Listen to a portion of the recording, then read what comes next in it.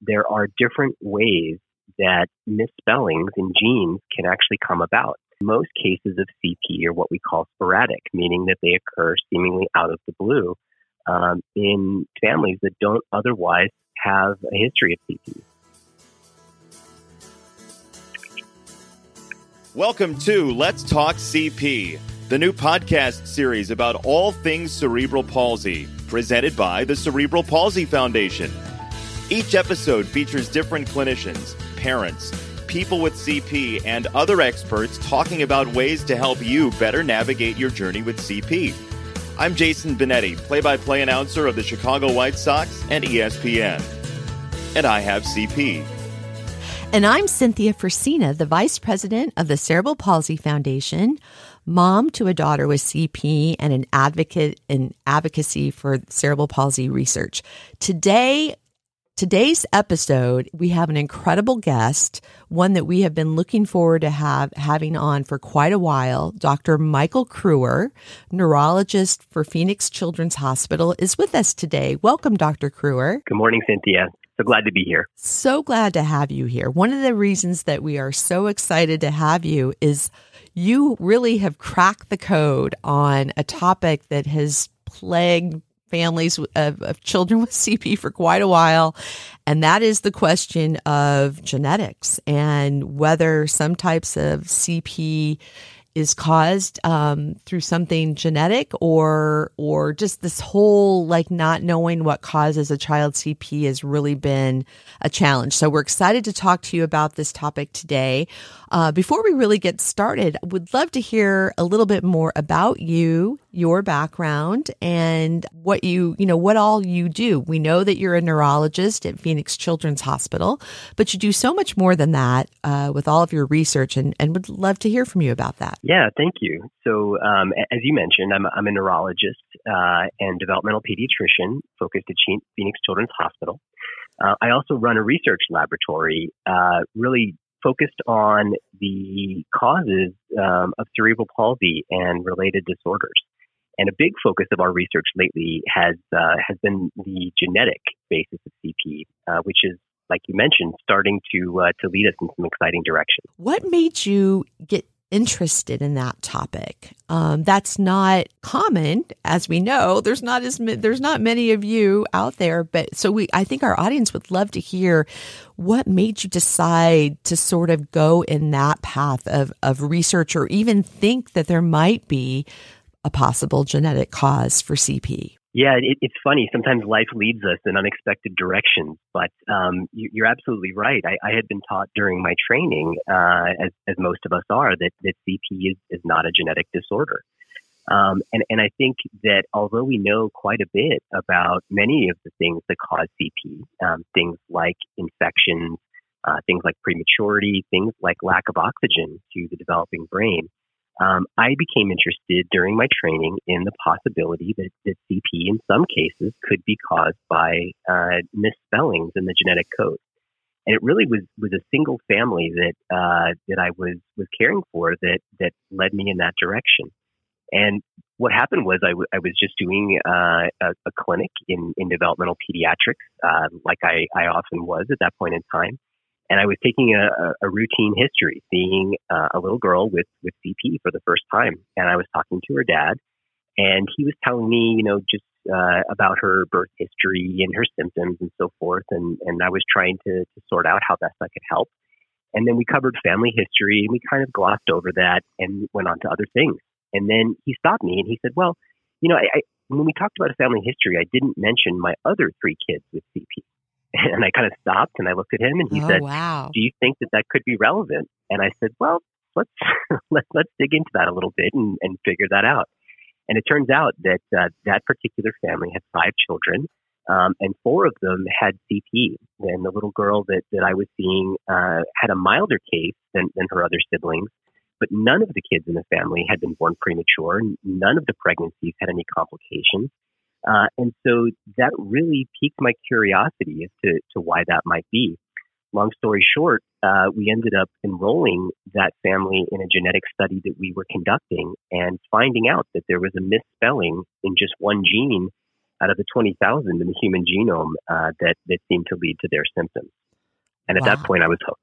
Oh my gosh, that's an amazing story. It is amazing. I've heard that from other clinicians that one family, could really change a perspective of a clinician. But you were one of the first, I think, in the United States to really look at this issue. And I think one of the questions that families sometimes are wondering about right now is, what is the difference between genetics or something that could be genetic and something that is hereditary?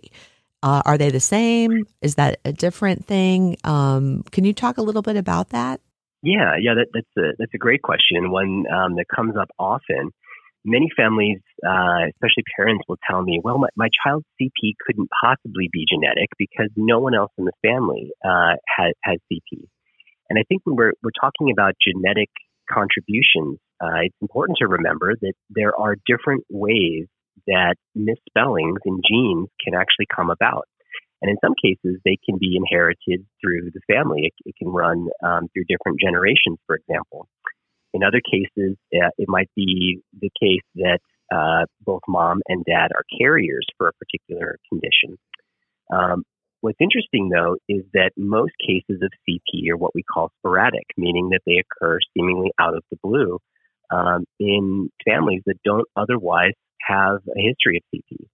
And it turns out, based on our research and that of some colleagues, that the most common reason for that is because mutations in CP are often due to what are called de novo changes, meaning out of the blue. And in this case, mother doesn't have the genetic mutation, father doesn't have the genetic mutation, but somewhere during the course of child development, that child will actually pick up the genetic change. And we now know that roughly between 50 to 100 genetic changes will be picked up from one generation to the next. Many of those don't make a difference, but some of them, if they happen to be in key parts of important genes, can actually lead to CP. Wow. I mean, that is not something that was even discussed in terms of CP just even a few years ago. How many, based on your research, what percent do you think of CP diagnoses actually may have a genetic component to them? I know you've just recently done some research and published some of that, which we shared on cpresource.org. But could you talk a little bit about what you think in terms of the percent of cases? Yeah, that's a great question, and one that let me just say up front, I don't think we have a good answer to. In part because there was this concept in the field that if CP is not genetic, then no proportion of CP cases can be caused by genetic findings. So I think that this really deserves a careful look, and I think we're still waiting for some of those studies to be conducted. However, our best approximation at this point in time is somewhere between 20 and 30% of cases may in fact be genetic, which is a surprise to many. Wow, that could be like hundreds of thousands, possibly. Absolutely. So if let me ask you then this question: if a family has either a young child or even an older one, where the cause of their cerebral palsy diagnosis was never really understood, which is like most cases. I know with my daughter, we never even knew, what the cause of it was. But if you have a child where the cause is unknown, should all of those families, go and try to find genetic testing? Or what is your advice, for families when they have a diagnosis of CP, but the cause is not clear? Good question. It's a little bit tough because I think that these are rapidly changing times. The recommendations that we currently have for the workup of a child with CP are probably getting to be out of date and need to be updated. But my thoughts would be this. For a family, if you don't feel like you know the cause of your child's CP, or even if you have questions about it, it's at least worth a discussion with your child's doctor to see if a genetic etiology, if a genetic cause could be on the table. Can any doctor do that, or do families need to go to a certain kind of specialist for that? Yeah, that also is rapidly changing. I would say that the people, the types of doctors that are probably the most comfortable in general would be child neurologists and clinical geneticists. But that's something that's also shifting. And I know that many other practitioners, be they developmental pediatricians, pediatric rehab docs, and others, are starting to become very interested in this space. And so I think that just having the conversation with the person that you identify as your child's primary CP doctor is a great place to start. And he or she can then either help you go to the next step or get you to someone who can. If a child is sent for genetic testing or does do that, are there, based on your research so far, just what you're learning, are there 3 or 4 common genetic causes of CP, or should a family think about it? Is there an untold number of different kinds of genetic mutations, or just a few? Yeah. So I think that the findings we have so far suggest that, like a lot of aspects of human biology, it's very complex. There's certainly hundreds of potential genetic causes of CP.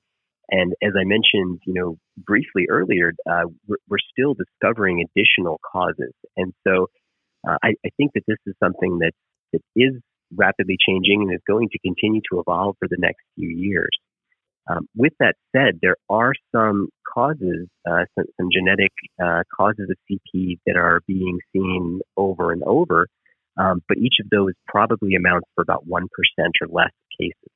There's not something that is super common, not super common, but something common that is a genetic cause that families might need to know about. Yeah, there's definitely not just one CP gene, if you will.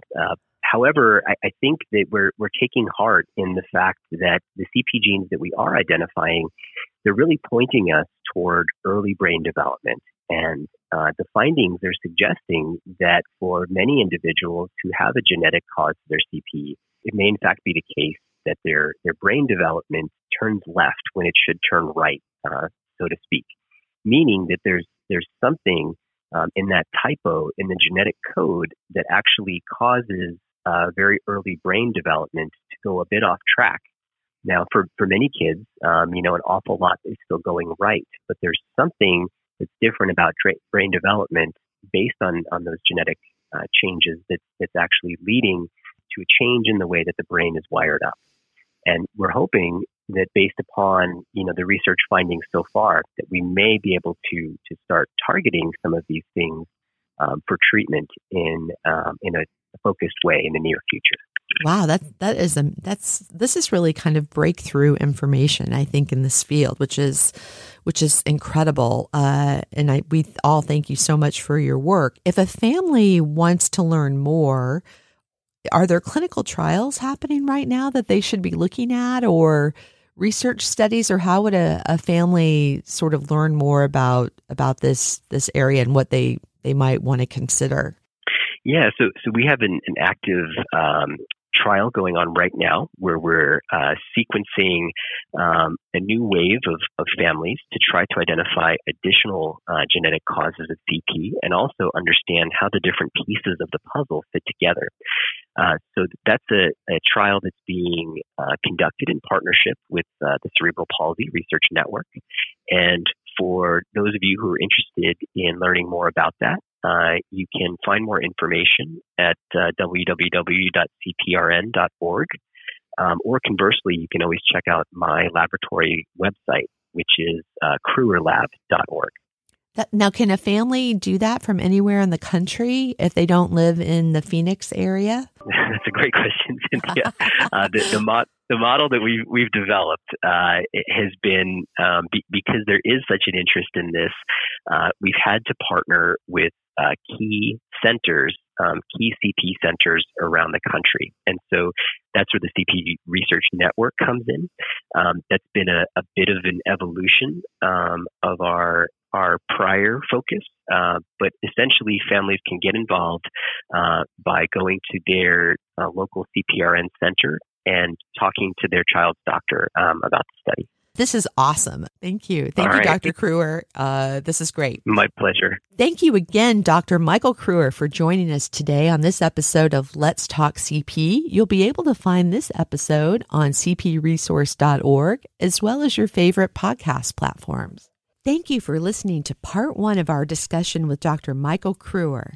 Stay tuned for part 2 coming soon. Thanks for joining us for this episode of Let's Talk CP. I'm Jason Benetti, CPF ambassador and sports television announcer. If you like our show and want to know more, please visit our new CP resource page at cpresource.org, where you can listen to all of our episodes and subscribe so you'll never miss a show. While you're at it, if you found value in Let's Talk CP, we'd appreciate a rating. And please tell a friend or another family member about the show to help others and increase cerebral palsy awareness and education. Be sure to tune in to Let's Talk CP for our next episode. This podcast represents the opinions of our guests, and the content should not be taken as medical advice.